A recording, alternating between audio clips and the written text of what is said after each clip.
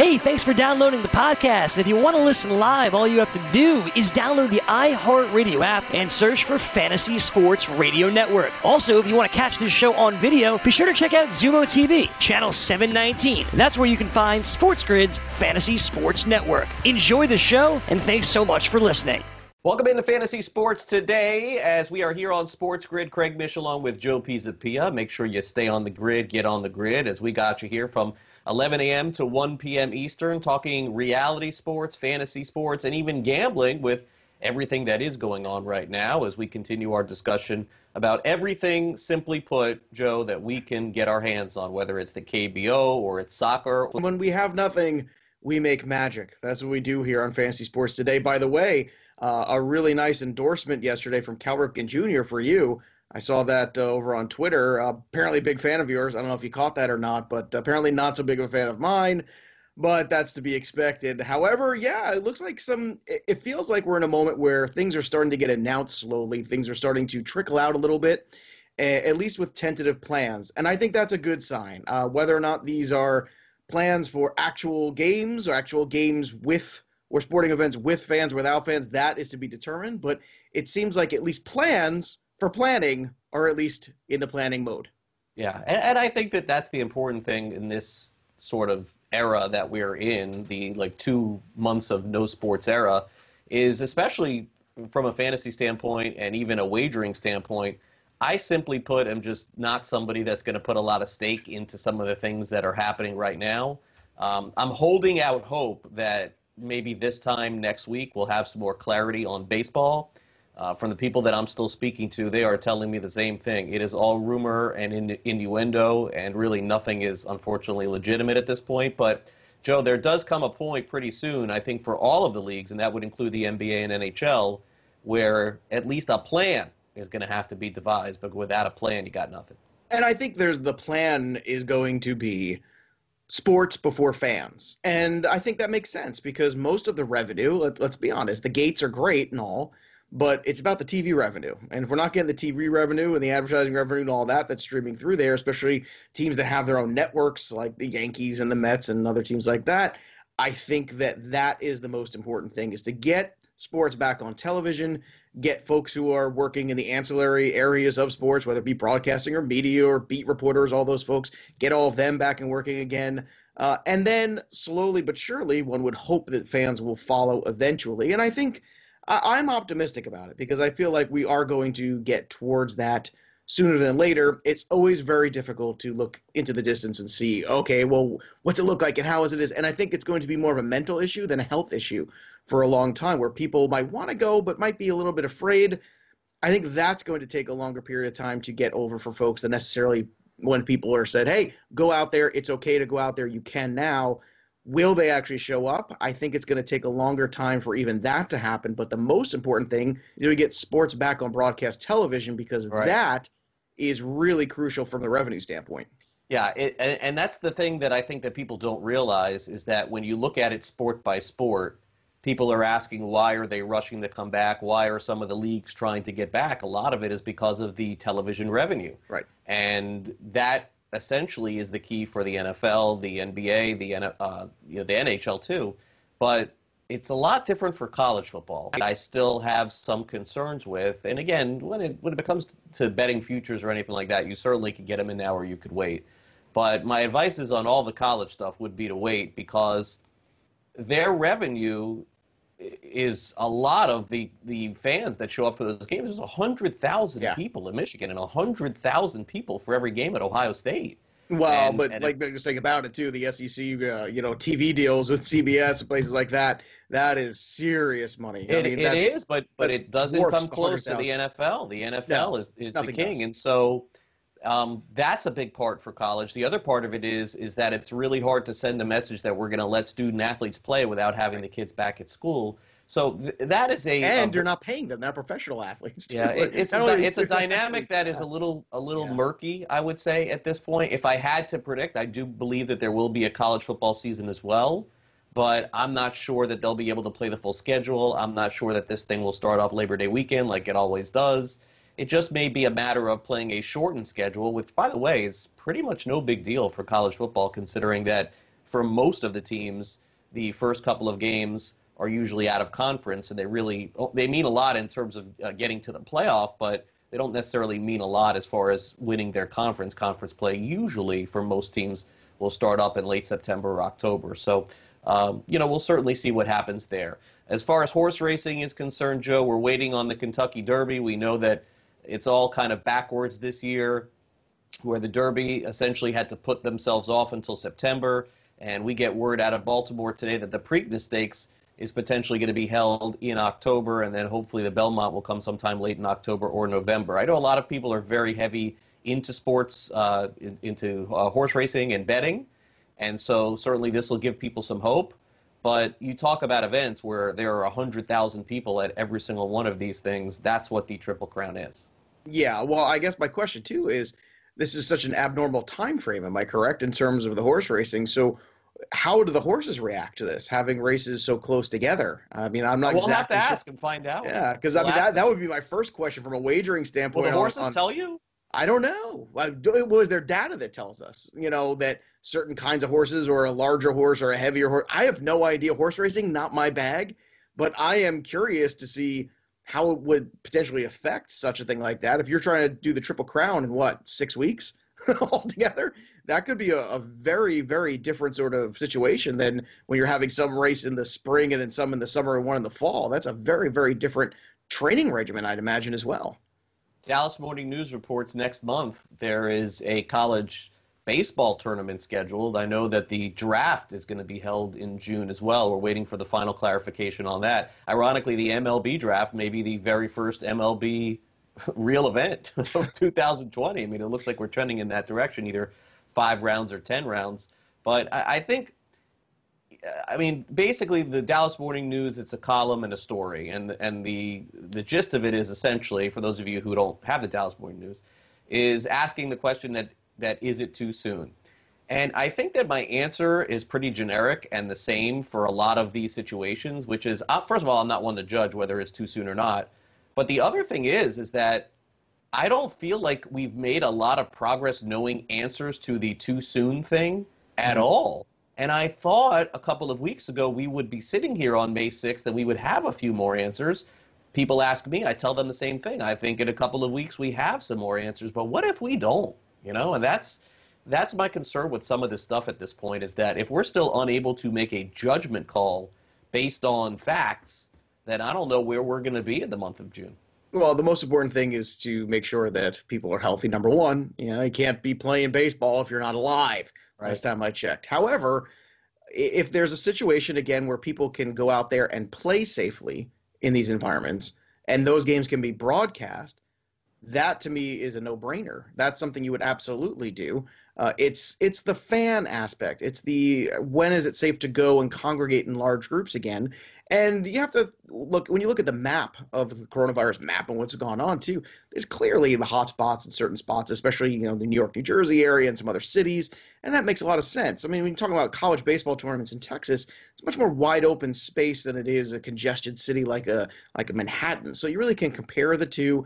And if everyone follows the proper guidelines, then there should be a lot of guidelines in place going forward for these locker rooms, for these players, for all the things that there's testing for them. Number one, first and foremost, that maybe they're tested every week just to be safe and to go forward like that. It's fascinating. You mentioned this thing, and I know we're up against the break, but with the college draft, or the amateur draft, I should say, coming up for Major League Baseball potentially, and I know there's been a lot of rumblings about downsizing minor league baseball.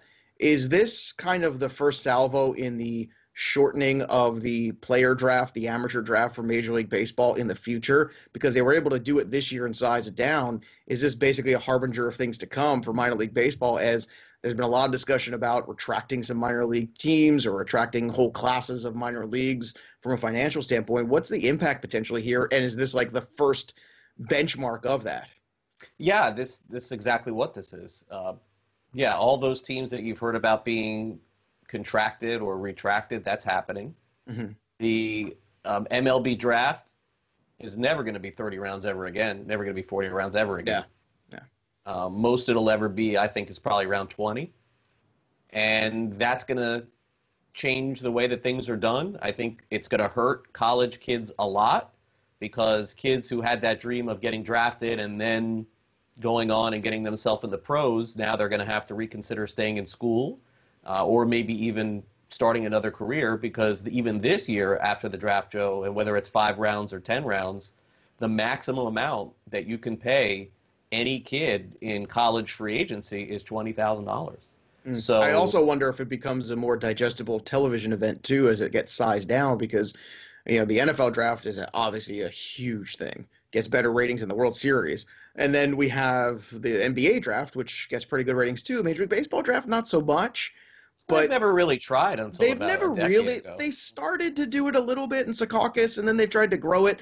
But if you have, instead of 40 rounds, 20, and you're able to go through maybe even the first couple rounds, or as you're the saying, first maybe round's always on TV. It is always on TV, but I also I don't ever think that will change. I kind of wonder too. Do you get to a point where you're able to, maybe these kids do stay in college longer, and maybe college baseball becomes more over like the pseudo minor leagues, and then you get these players coming in at 20, 22 years old and being able to contribute a lot faster into the major leagues as opposed to drafting the high school kid. I think college baseball is going to be most affected by this. Well, talent is going to speak for itself. If you have a kid coming out of high school that's a stud, he's going to go in the draft no matter what. I don't think anybody will ever be interested in the 6th round of the MLB draft, seeing that on TV. There's too many teams, there's too many kids. It's almost impossible to know. And, all the college football games, Joe, they're on TV. So that's the big difference. But even if they can just get to a point where they can get maybe the first couple rounds and maybe start pivoting into doing it at nighttime and making it feel like a thing. Well, they've had it at nighttime the last 5 years. Well, they had it in the evening. It was like 5 o'clock. Last year was the first year they did it in primetime, I believe. Because I want to say every year past, it usually is a 3 o'clock or 5 o'clock start or something like that. It was kind of late afternoon, early evening in Secaucus. They did a good job with it. But maybe you don't do it in the studio in Secaucus. Maybe you do it like an event. Maybe you start treating they had it it like in Omaha. It was the College World Series. That was this past year. That was the first time. But I'm saying they're starting to be, Joe, give them a break. They're starting to come up with these ideas. And the NFL used to do theirs at Radio City Music Hall in Manhattan, and they're doing theirs in Omaha, Nebraska. I think there's a big gap there in terms of trying to create a College show. World Series is the mecca of the end of the college baseball season. You could have the champion going and but shaking the hand of the commissioner. NFL gets it. NFL knows it's a show. You're never going to be able to compare the two. It's not. But look, every Saturday, Joe, you see every single one of the players that it's getting drafted. That's never going to happen in baseball. Absolutely right from that perspective. But if you start treating it like an event, that's a must-see event. I think it doesn't matter. You're never going to know the kid from Texas high school that throws 98 miles an hour. It's never going to happen. No, but you might want to watch the show, and that's the point I'm saying. You might not know those kids, but you might want to get familiar with them, and it's a perfect opportunity by covering the draft at night in a primetime, cool way, and not from had it at night last few years. All right, listen, we got to take a break. We'll be right back with Today in Fantasy Sports and Fantasy Sports Birthdays. Don't go away. DailyRoto.com. Learn from the game's best DFS players. We don't just give you premier advice, we play every day. All major sports, all year round, we never stop. Industry-leading DFS tools and custom projections. And now, the DailyRoto.com Optimizer. In minutes, build and optimize lineups for cash games and tourneys. Learn from the game's best DFS players. Join DailyRoto.com. And welcome back to Fantasy Sports Today here on Sports Grid. Make sure you follow us on Twitter, by the way, at Sports Grid. We post some really cool videos, let you know about our schedule, all of these shows that are on the air. Also, as a quick reminder, Pharrell is going to be live now every single day. So maybe a little bit later, just go over to sportsgrid.com, Pluto TV, Zumo TV, all the apps that we have, and of course, Amazon Fire Stick gives you the ability to watch all those on television if you choose. But as we get back to some of our live programming, make sure you catch Scott Farrell's show a little bit later on today as he goes coast to coast. Now, today is May the 7th, 2020. We had May the 4th be with you. On the 5th, we had Cinco de Mayo. On the 6th, well, we just kind of got past it. So May the 7th, is there anything special that comes to mind, Joe, about May the 7th for you? No, May the 6th was my grandma's birthday, so a very special day for Grandma. Happy birthday. Yeah, so she passed many years ago, but a lady... I'm sorry about that. It's all right. No, it's nice. She would have been 106, I think, but the nice thing is that she was one of the great baseball ladies out there. Huge Mets fan. Used to watch the game every night and fall asleep to it every night on the couch. You would see her out there passed out snoring, and I'd have to nudge her, Grandma, you're snoring, wake up. She's like, I'm just resting my eyes. Right. No, May the 7th, you got to love the resting your eyes. I think I've never gone with resting my eyes. I think I just admit it. If I'm tired, I'm going to go to sleep. There's no reason for me to lie about sleep. It was like a weakness for that generation. That was a depression generation. No, but I still hear no, that. we never sleep. My wife will say, I'm just resting my eyes. She will say, well, we'll be watching a movie, and I'll say, are you up? She'll be, no, I'm just resting my eyes. I'm like, you're done. You're going to sleep. Just say it. It's okay. There's no shame in being tired. No, there is no shame in being tired. No, but May the 7th, I don't know. We did have a little run there, Cinco de Mayo, and then, May the 4th be with you. How about you? May the 7th? Anything pop up for you? Not in particular. I wake up and I look at the birthdays and wonder, are there going to be anything interesting? Yesterday we had a really good one. We had Willie Mays. We got to see me and Willie Mays. The picture was fantastic. You and Willie. Me and Willie at Don Shula's restaurant. I know, full circle. That's what yesterday was. Yesterday was all the pieces coming together. Not every day you get a legend. Is Willie Mays the before we go to this day in sports, yesterday I said somebody texted me yesterday. I said that Willie Mays is the greatest living baseball player, I think. I mean, that's debatable, certainly. But is he the greatest living sports athlete after Michael Jordan? Oh, okay. I was going to say Jordan. No. After Michael Jordan. After Michael Jordan. Come on, I'm not. That is interesting. That is difficult. I mean, is he ahead of Wayne Gretzky? Well, I'm going to say Wayne Gretzky in the NHL, probably not. I mean, did anybody really win more or dominate? Nobody better in hockey history than Wayne Gretzky. No, I would say Wayne Gretzky. That's a good debate. You could actually make an argument Wayne Gretzky was more dominant than Michael Jordan. In terms of sport, in his sport, you can make that argument. A lot of people. Would you say Willie Mays is more popular than Wayne Gretzky in the States? I would. In the States, probably, yeah. I asked this question yesterday. Who's the second greatest living baseball player after Willie Mays? Because we've been saying this Willie Mays thing for many, many years now. And I was just kind of curious. And you dodged the question. You didn't answer. Do you have an answer? I don't remember you asking that. Yeah, I said, you said, don't be morbid. It's his birthday. Don't wish him dead. And I wasn't wishing him dead. But I don't know. Is it Ken Griffey Jr.? Is it Barry Bonds? I still would say Hank Aaron. Hank Aaron? Yeah, I still would say Hank Aaron. All right. I don't know. I mean, Hank Aaron was great. And Sandy Koufax? Well, short career, too. It's tough. I guess it's how you judge greatness, right? Do you judge greatness on the person who had the enormous peaks? Like Griffey had some huge peak years, no one... Knowing Hank Aaron never hit 50 home runs in a season, he didn't have any of those kind of magical runs like that. So it's a little difficult there. I mean, you could argue Barry Bonds. I mean, he's the only player with 500 home runs and 500 stolen bases. Yeah, he's the best player I ever saw. Best player I ever saw too. I mean, him and Griffey, those would be my two that I would put up there right away. Yeah, I mean, there'd be some others for me too. Tom Seaver would have to be somewhere in the top 10. It's tough to put a pitcher in that category. They don't play. It is, but I always go to not relievers, but starting pitchers. I gotta include it. Every fifth day is every fifth day. The guy out there playing 9 innings, I don't know, every day, 162 games.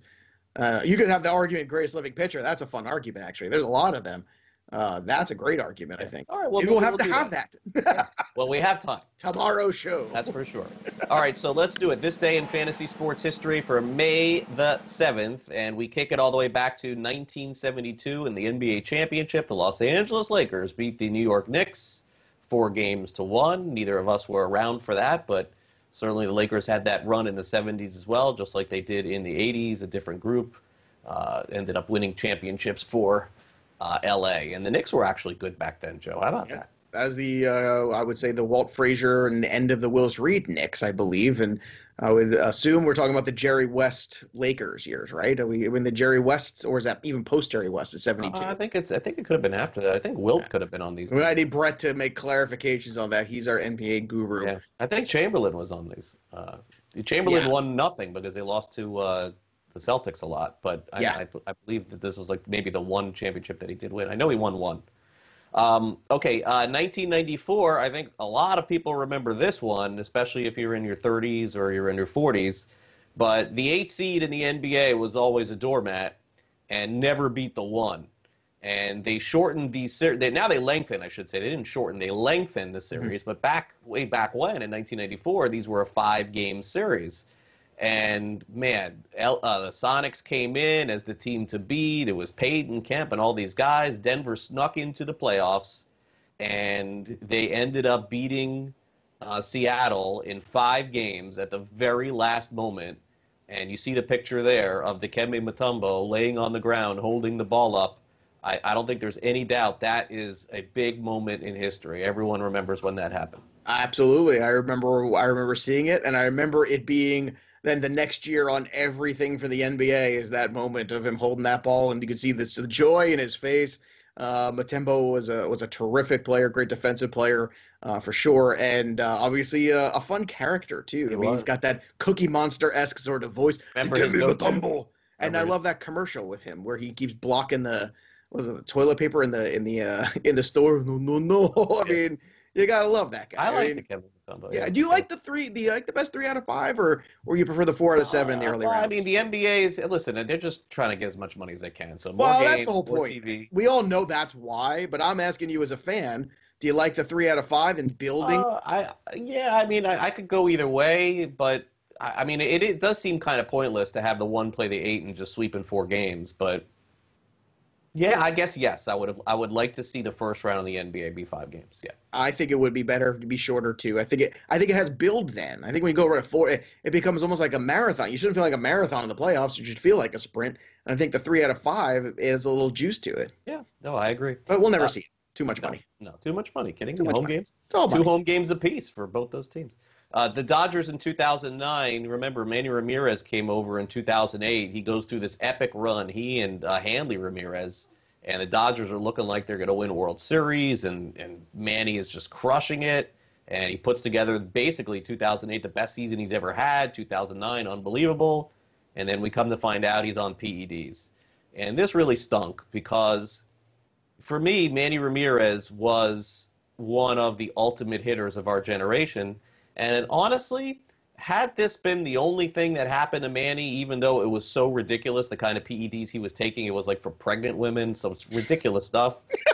I mean, he got popped twice more, man. Like that to It's me. Manny. Like, Manny doesn't know. Manny's just and taking. that's a real shame because I like the guy. He lives in South Florida too, but 3 Manny's a Hall PED of suspended. Famer. He's not Manny- getting in. There's I no don't, chance. you know.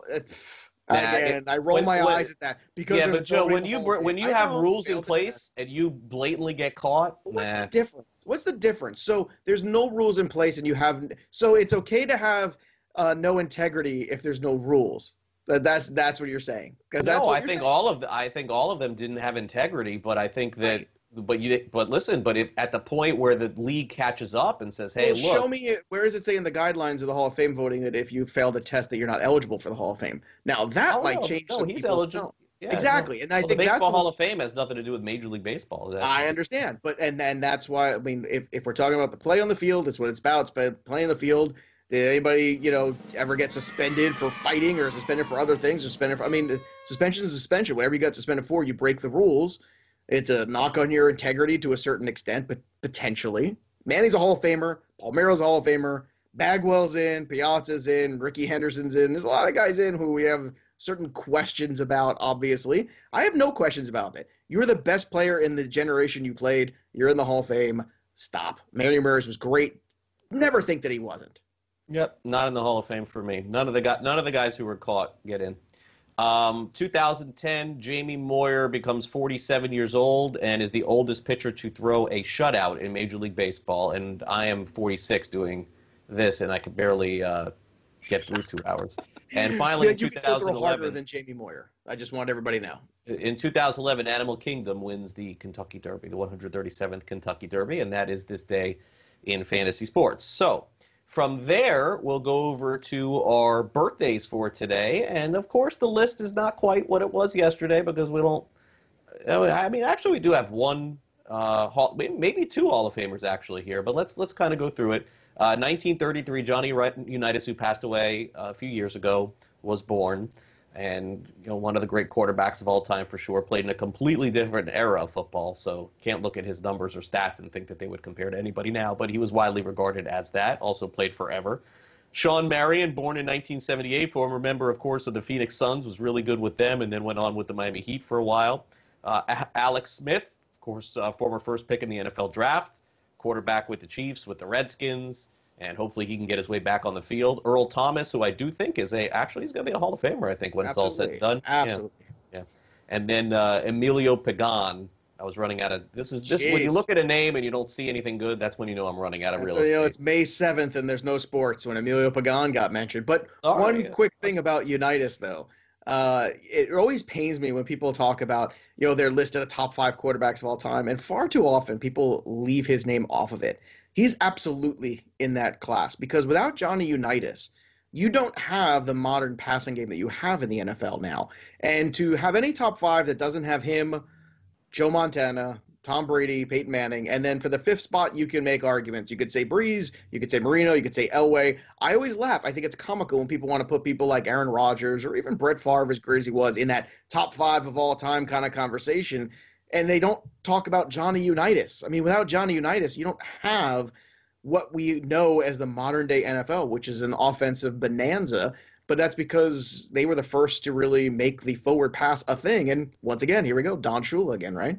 Yeah, no, it's look, the game has changed so much. It's comparing eras and times. It's so difficult. And the other part of it too is that the further we get away from eras like the ones that Unitas played, and even in the 60s and 70s, it's really hard to identify because all we did is really watch film. None of us even saw it, and a lot of the historians who did see it, unfortunately, are gone too, some of those media members. So it does become a little bit difficult of a chore. We try to do it in baseball as well. We'll take a quick time out on fantasy sports today, but you stay on the grid. Joe and I will be right back. We got plenty more to cover here, so don't go away. We're back in just 2 minutes.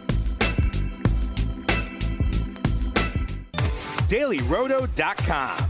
Learn from the game's best DFS players. We don't just give you premier advice, we play every day. All major sports, all year round, we never stop. Industry-leading DFS tools and custom projections. And now, the DailyRoto.com Optimizer. In minutes, build and optimize lineups for cash games and tourneys. Learn from the game's best DFS players. Join DailyRoto.com. Get on the grid. Welcome back to Fantasy Sports Today. Craig Mish along with Joe Pisapia. We got you here till 1 o'clock Eastern. Don't forget, every single day, catch the morning after in the morning. They're doing a great job with that show. A lot of good conversation. They come on just before we do. So if you're watching live, go back and check out YouTube. And you can see them discuss some really hot topics every single day. Some really good debate back and forth. The morning after every single day right here on Sports Grid. So yesterday we got the new, it's like all the news we're getting these days are from Instagram. It's like crazy. And I don't even have Instagram, so it's... Well, I know we talked about this a couple weeks ago, you and I. Still don't have it. I got a burner, basically. That's it. Which is even funnier to me. It's like you have it, but you won't commit to it. Yeah, I have like a burner. It's like it's a wonder I'm how you ever gonna got have married. to do it eventually. It's just do it. I'll tell you what. I'll make sure no one follows you there. How's that? No messages, no following. I don't want to start with something else on the phone. Well, you have to follow. The screen time is already way up from where it was, and they tell you every Sunday that the screen time is way up. Well, the Instagram is where you're getting a lot more of the some of these things right now that are popping off there. Not as much of Twitter, which is kind of funny to me because I feel like Twitter's so much more digestible, but the difference is there's so much of a negative stigma on Twitter. Yeah, that's true. I think that's where the comments and everybody, whereas Instagram, people read less comment on Instagram. They move on. There's a lot of discussion. Twitter, Facebook is a lot more discussion. It's not really a discussion platform. I think that's why Instagram is where everyone's going to, because they don't have to really get into it with anybody. Yeah. All right. So yesterday on Instagram, Tua Tagovailoa decided that he's going to wear number 1 for the Miami Dolphins. Of course, he's not going to wear number 13. And there was a columnist that suggested that the Dolphins unretire number 13 for Tua, which is insane. A columnist from where? From Orlando, actually. What is he, 12? How old? No, he's actually a really good columnist. Really? I mean, you have one great player. That's it. That's what you had Dan Marino in the last 20 years. That's the guy. Look, there's some thought process that this needs to all stop, and they need to just stop retiring numbers. Then you don't have to go through this. But well, I mean, I guess here's the thing. It's like retiring. I mean, with the Yankees, forget it. I mean, we're running out of. I know they don't have any numbers. But I mean, that's the whole point. Is can we get to a point where you can retire, have a ceremony, retire the guy's jersey as a ceremonial thing?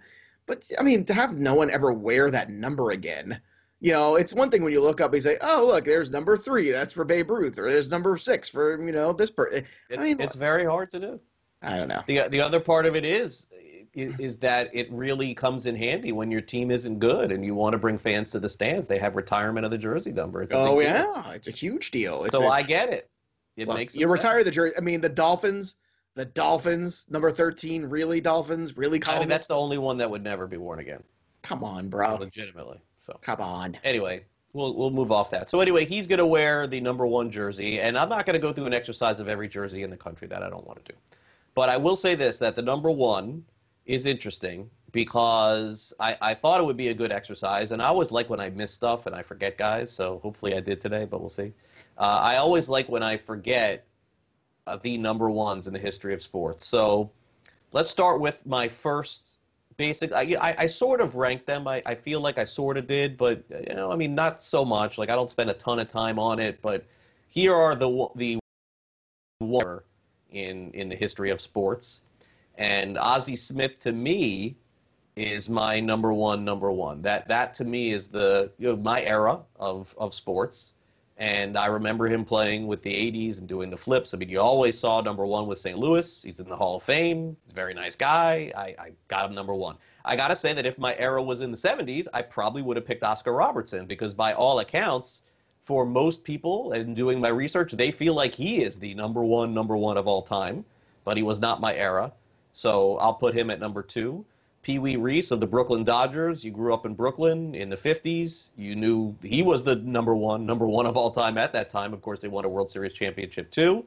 If you're a football fan, perhaps Warren Moon is your guy. Another guy that's in the Pro Football Hall of Fame. The most popular number 1 of the last 50 years in football, that's for sure too.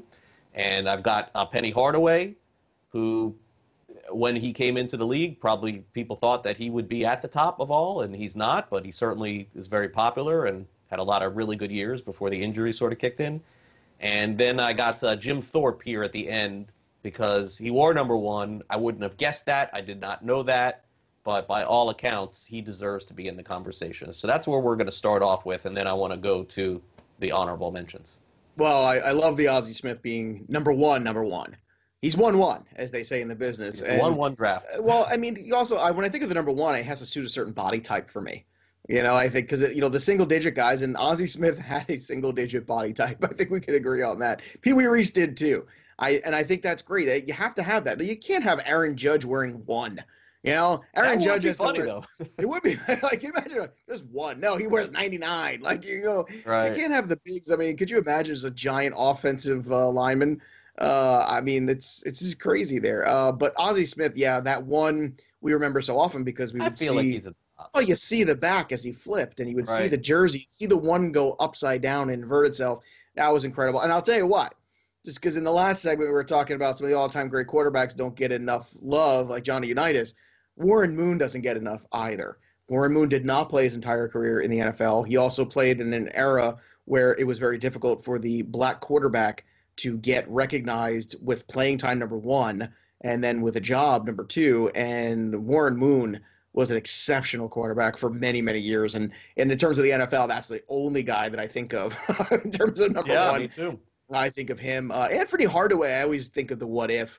That's another guy, too. And people forget how good Anthony Hardaway was. Penny Hardaway and Shaquille O'Neal, for that small window, were as good a duo. We talked about the great NBA Jam duos. There's another one for it. Penny Hardaway and Shaquille O'Neal. Oh yeah. Doesn't get much better than that. And when Shaq left, Penny initially was phenomenal also, right? And he was carrying them, and then the injuries just... It's unfortunate. He was a great player, great personality. And, of course, how could we forget the Little Penny commercials? Little Penny. Oh, Chris Rock doing Little Penny. Those were fantastic. That's when advertising was making you think with the Little Penny. There you go. He was Jordan after Jordan, sort of. I mean, he was. People thought that he was going to be. It was going to be Penny and Kobe. Well, people thought he was going to be in that grouping, yeah. But I mean, Brett just chiming in too that Tracy McGrady wearing number 1 too. I forgot about. Why doesn't Brett just wait till we get to that? Oh well, Brett gets very excited, and then we can get it to Tracy McGrady because whenever is on the next. Two of us actually talk basketball. He's very excited. We've done a lot of basketball and freaking horse racing the last 2 days. What's going on here with the show? All right, so without further ado, we give you the other number ones and Tracy McGrady. Hey! He's There you go, Brett. top. There you go. That's for you, baby. So McGrady came in after Penny, and I think that McGrady went on to have a fantastic long NBA career, and I think that we all thought that Tracy McGrady was going to be the next best player in the NBA as well. But for a 4-year period, he kind of was. He was in the All-Star games and looked like it was going to be the case, and then I believe he forced his way out of Orlando, and a lot of nonsense after that. A lot of nonsense. Chris Bosh went from Toronto to Miami. He picked number 1 with Miami, won a championship with the Heat wearing number 1 as well. So I think for at least recent awareness, we can put him in the conversation. Look, Richie Ashburn, it was a phenomenal player, a Hall of Fame player with the Philadelphia Phillies. I, of course, never had a chance to see him play. But in most of the research that I did for this, Richie Ashburn is a all-time number 1 player. He was the only one wearing 1. That was a big deal at the time in the 60s. So Ashburn goes on that list as well. Billy Martin, the manager of the New York Yankees, Joe, he wore number 1 as well. I mean, when was the last time a manager wore number 1? That's pretty cool, right? When was the last time you see managers just wearing jerseys? Yeah, they put a jacket. Everyone's got the jacket on now. Nobody wears jersey anymore. I like it. I mean, let's go back to the days with Connie Mack where everybody wore a suit and a bowler hat or whatever the hell that kind of hat he was wearing. That's what I want to see. Let's dress up Joe Madden like that one night. And then I found one from college, Anthony Carter, by most accounts, although he was a really good NFL player too with the Minnesota Vikings. Yeah, he sure was. But in college, he was one of the best wide receivers of all time. And he wore number 1 at Michigan. And at the time Anthony Carter went into the NFL, as you know, Joe, there were different rules than they were now. Like, you couldn't come out of the NFL and pick number 18 or pick number 20 or pick number 16 or 6. Now, I don't think they care now. But back then, it was if you were a receiver, you were 80 through 89, right? Like, that was pretty much it. Billy Martin fits the whole body type of the number 1, too. You know, and just a complete tortured soul. I watched actually a couple weeks ago. There was MLB Network did the one, but the one about Billy Martin is terrific. I mean, it really goes in depth about those years of him being the Oakland A's manager too, and that style of baseball, which is really fantastic to watch. The run he had in Texas too, which was success. Everywhere he went, he was successful, and everywhere he went, he burned other people out on him. And it's a shame because he's one of the great baseball minds, but a real tortured individual who had obviously his demons to deal with. And it's a shame because he had a lot to offer the game. And the drama of getting hired and fired by George Steinbrenner 5 different times can you even imagine that in this day and age? Somebody going back 4 or 5 times with a manager, back and forth. I mean, the things that happened in the 70s and 80s compared to now in sports, I mean, how often does a guy even get rehired once, let alone back and forth 100 times with the same guy? What a relationship between those two guys. Just absolutely fantastic. It's stunning. Point. That's what's changed a lot in the last 10 years. You get second chances on other teams, but not even as much as you used to. Those NBA coaches used to get recycled over and over again, and in baseball now it's almost like if you don't succeed the first time, you may not get another chance. I mean, the guys don't move around nearly and as imagine much if that had been the case, you wouldn't have had Joe Torre. You wouldn't have had Joe Torre managed a million teams. There's a couple other managers. I'm sure if I think about over the break that were not successful. Jack McKeon, Dick Williams. Sure, they were not all successful out of the gate. Sometimes it takes time and the right players in the right situation. So I think baseball should recognize that and realize that. Now, Billy Martin's the opposite. He was always successful. Sometimes he got fired when he was in first place. Of course, yeah. Lou Piniella. Yeah, Lou Piniella too, manager Joe Girardi for a short period of time. But Lou Piniella is another guy that I look when you look back at the managing career of Lou Piniella, the run he had with the Reds, winning that title, the incredible teams he had in Seattle. I think Lou Piniella is a Hall of Fame manager, and I would love to see Lou go in someday because it's a shame it ended so poorly. But yes, the first 2 stops he had were great. They thought that it's really wild that he couldn't get Tampa going because as soon as he left and Joe Madden came in, he did. It's a little. I think he was a little burned out by then. I think that's what it was, and it's a younger team, and I think sometimes you're just done. But those Seattle Mariner teams, I know they don't have the title to show for it, but my goodness, I mean, what do you want?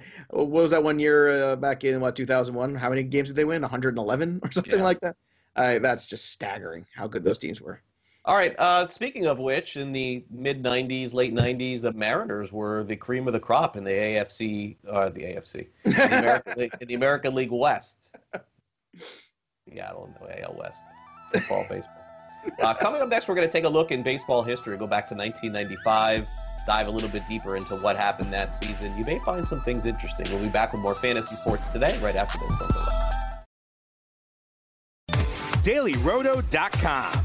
Learn from the game's best DFS players. We don't just give you premier advice, we play every day. All major sports, all year round, we never stop. Industry-leading DFS tools and custom projections. And now, the DailyRoto.com Optimizer. In minutes, build and optimize lineups for cash games and tourneys. Learn from the game's best DFS players. Join DailyRoto.com. And welcome back to Fantasy Sports Today. Craig Mish along with Joe Pisapia on FST. Those of you who have been following, we've been doing our League of Legends fantasy drafts. You can go to fantasyleaguelegends.com to check out all the teams that we have been playing with, playing against. I'm actually doing okay in the 80s league. I don't think I'm going to make the postseason, but my team is really good. I'm a few games back as they simulate those games on Out of the Park Baseball. There's also a 90s league as well, and I was involved in all those drafts. We also aired those drafts on Fantasy Alarm. You can check out those live streams at fantasyalarm.com. But for today, Joe, we're going to check out a season in baseball which, for a lot of people, it was a little bit of a mixed bag because 1994 you had the MLB strike and the season ended, and then it even went into the 1995 spring training. And then, baseball was brought back a little bit, but it wasn't really met with the same excitement before the strike until, of course, Cal Ripken had his streak and broke the record. That was a big moment. And then, of course, the later on with McGuire and Sosa hitting all those home runs in '98. Yeah, well, look, I think when you're looking at the 95 season, the reason why to start the series of random seasons that we're going to be doing here on the program, it was a perfect one to start with because this is what we're going to have. We're going to have a season that starts late. And I was looking for a year where that happened, and there you go. It's 1995, as you said, after the strike. And it's fascinating because what you have here is a season that started on April 25th, obviously a lot later, and went till late October 28th. So that's when the season actually ended. So we'll see. Maybe they will go that long, and maybe we'll have November baseball this year in playoffs. Who knows? It's unlikely, but anything can happen. The top draft pick that year, little fun fact, was Darren Erstad was drafted number 1 overall, for those of you who remember those Angel teams that in the early 2000s became pretty good in the late 90s. Good Troy Gloss, really good athlete overall. Darren Erstad was certainly one of those guys that was part of that with Garrett Anderson and all those guys. So there's your guy who was number 1 overall in the draft. The MVPs that year, Mo Vaughn and Barry Larkin. And Mo Vaughn, once upon a time, you want to talk about windows of greatness. Mo Vaughn was definitely it. Mo Vaughn was that prototypical slugger. He looked like a slugger. He looked like you'd be afraid of him, had an incredible batting stance, just a big guy. He looked like he played like an offensive lineman or a defensive tackle, and he was a baseball player. I mean, that's a totally different thing. And his name, Mo Vaughn, I mean, it just fit. And unfortunately, Mo Vaughn didn't get that second leg of his career that folks were hoping for in New York. But when he was at Boston, Craig, he was a beast. Yeah, he got hurt going into the dugout trying to catch a ball. That's what his career kept going, but he was never the same. I believe he had some meniscus tear or something, and for whatever reason, they didn't fix it the way that they wanted to, and his career was just never the same after that. But there's no doubt that with Boston, he was an absolute superstar, and then when he went to the Angels, not so much. Also, Darren Erstad, I should mention, played football at Nebraska. I believe he is the head baseball coach at Nebraska. Oh, really? Well, look at that. Look at that. And the other MVP in the National League was Barry Larkin. This was kind of that crown jewel, that final piece for that Hall of Fame career in 1995. We all know how great Barry Larkin was, a steady presence there with the Reds for many, many years at shortstop. Now, I'm trying to remember.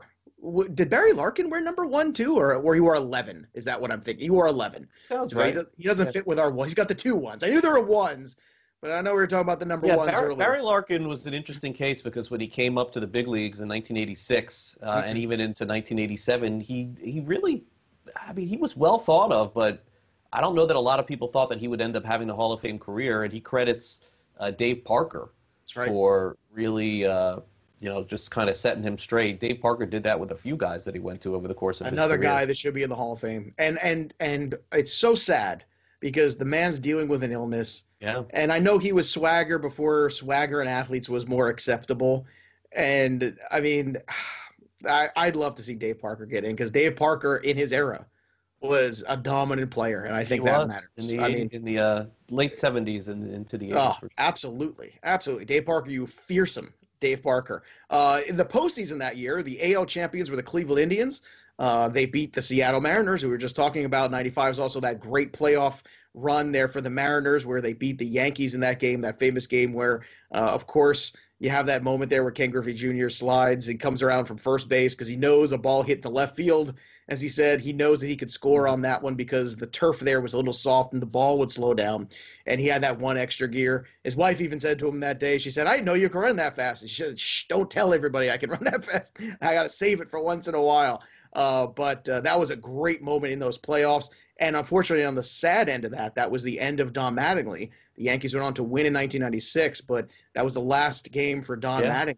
And kind of sad that if he hung on one more year, he might have had that ring that it was so elusive for him. Yeah, it's like he and Larry Bird, they had the back issues and had their injuries cut short. Yeah. I think Bird would have played a few more years too, and Magic kept playing. I think Bird would have also. But remember those shots of Bird laying on the ground on the court during games, like he just couldn't even walk. And Dave Winfield had a back injury also that limited him. In fact, Winfield, I think, missed a whole year with a back injury in baseball. But I think my takeaway from 95, you mentioned Cleveland, of course, Atlanta ended up winning the World Series, but no one ever mentions Albert Bell when they talk about great players. Well, you're lucky because Diamond Bets does, because Diamond Bets got into a big discussion about left fielders. We got a big discussion about Albert Bell. So tune into that on Sunday. But you're right. Go ahead. Albert Bell was terrific. I had a good relationship with him through the years. He was on the White Sox, and so I covered him in spring training. And he did interviews with me, and we got along pretty well. I don't get along with everyone that I interview, and I certainly don't have perfect relationships with every player. But for some reason, like we hit it off a little bit. I always went in like not scared basically with him. I went in just kind of like, hey, like let's just do it. Let's do our interviews. And he did great interviews with me for the spring, like 3 years in a row or 2 years in a row. I don't remember how long it was, but it was a couple times. Well, those 90s Indians were special teams. And he was just his numbers are insane. The chart, 50 home runs, 123 runs scored, 120-some RBI. But he couldn't get along with anyone. Nope. He fought with everybody. He did. he had a horrible attitude, which is probably what made him great, but he couldn't ever get it together, but he was a beast on the field. And look, he's never going to get in the Hall of Fame, but at the end of his career also he just basically like quit, like he's like, I got a bad hip, I'm done, but yeah, like I'm going to keep playing. Yeah. So he didn't play, and he got paid for years. I know. He had those years with Baltimore just kept getting paid, like to not play. In fact, I remember going to spring training, and his name is on the roster like for 2 years in a row. Look, the guy just didn't need to be there. I don't know if they just didn't have. They must have not had the insurance covered at the time with him. I'm not really sure what happened, but it was just such a poor. Well, sad because of how good he was, but the wrong personality for such a long season.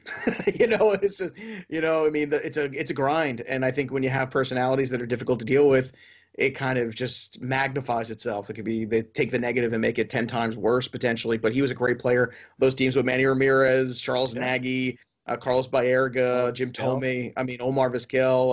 I think Bell had 50 home runs and 50 doubles. He did. In one season, right? I don't know if was it the 95? It might have been the 95. It might have been this one where he had that. And of course, this is the one lone championship. We were talking about the Braves yesterday on our Stadium series.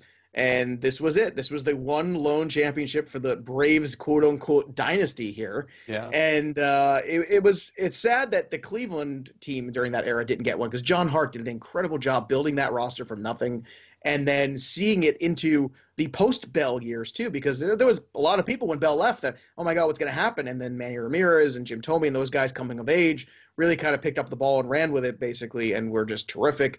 Statistical leaders during then the batting average title, obviously the winning the batting title of the year was Edgar Martinez with a 356 average, and get this one, Tony Gwynn with a 368. You don't see guys hitting 368 in modern day baseball. They don't try. So they don't try. They're not trying to do it. But you're right. There's Albert Bell hitting 50 home runs that year, 126 RBI. And the big year in the National League was Dante Bichette with 40 home runs and 128 RBI. Yeah, Rocky. Yeah. But it was also those Rocky teams that was him and Larry Walker and Andres Galarraga. Those are the Bombers. Vinny Castillo was monster at third base. He had 40 home runs, 100 RBIs every year. He was indeed. And on the pitching side of things, you had Mike Mussina winning 19 games, Greg Maddux with 19. The strikeout leaders those years were Randy Johnson with 294 and Hideo Nomo with 236, which there's a name that people forget. Hideo Nomo came over, and he basically took the league by storm. He was Rookie of the Year in 1995 as well, and led the National League in strikeouts. That's a pretty darn good debut as far as I'm concerned. Yeah, and the Dodgers have had those transcended players. They find a way, It probably started back with Valenzuela when he came up in 81. They had Fernando Mania, they had Nomo Mania, and then the one after that was Puig. It was Puig Mania too. Yep. It's like they have done a phenomenal job for decades finding players that are international, and all the way back to the Pedro Guerrero days. I remember Pedro Guerrero, too, being one of those. The Rookie of the Year in the American League was Marty Cordova, who we all remember with the Minnesota Twins. The Cy Young was Greg Maddux, of course, and Randy Johnson. I mean, two of the all-time best. You want to talk about greatest living pitcher? I don't know. It might be a debate between those two guys. I mean, in terms of longevity and dominance, I mean, it's pretty good. Clemens, too. Yeah. Manager of the Year, Don Baylor with Colorado. Wow. Talk about a guy who got a lot of second chances as a manager. Don Baylor definitely did. Lou Piniella with 95. MVPs, as we said before, was Larkin and Vaughn. But here's a fun one. Stolen bases. Kenny Lofton with 54 when guys used to steal 40, 50 bases. And here's a name from the past from your neck of the woods, down with the Marlins. Kilvio Veras. Remember him? 56 steals in 1995. So there you have it. And the All-Star game that year, Frank Thomas won the home run derby with 16 home runs. Nowadays, you need what, like 37 for one round? Right. How about some perspective there with that? And actually, Jeff Conine was MVP. The MVP of the All-Star game. Big year for the Marlins in '95. How about that? I have that bobblehead, Joe. I could send it right there behind you. I would love to. You send the Jeff Conine bobblehead to my house. I will make special space for the Jeff Conine. Yeah, the 90s was a really interesting era because even at this time, we were just starting to get into the massive home run totals. Because even in the mid-90s and early 90s, it felt like the 80s. But you also had the expansion too. And when you there's a couple years post-expansion when the pitching got watered down, you add in Colorado, you add in PEDs. It's a cocktail for enormous offense. Yeah, Rockies were just unstoppable hitting-wise during that era. You went to Colorado, you had a great year. That's just the way. I mean, the list is insane during that period of time. All right, we got to take a quick time out. We got hour number 2 coming up next. For those of you who are on YouTube, just add our show right now to your playlist. And so as soon as the show ends, the second hour of the show will begin. We got a lot to cover, including our stadium tour, 2 different places that we're going to discuss. We'll tell you a little bit about that a little bit later on. Also, if you are watching on one of the streaming apps, cool. But remember, on YouTube, make sure you like and subscribe and then hit that little notifications button. And then this way, when our show does go to YouTube, you'll get a notification right to your phone, just like all the YouTube videos that we all have.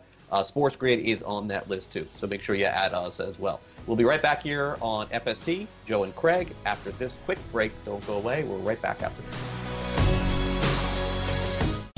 DailyRoto.com.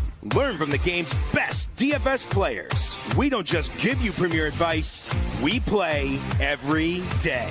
All major sports, all year round, we never stop. Industry-leading DFS tools and custom projections. And now, the DailyRoto.com Optimizer. In minutes, build and optimize lineups for cash games and tourneys. Learn from the game's best DFS players. Join DailyRoto.com.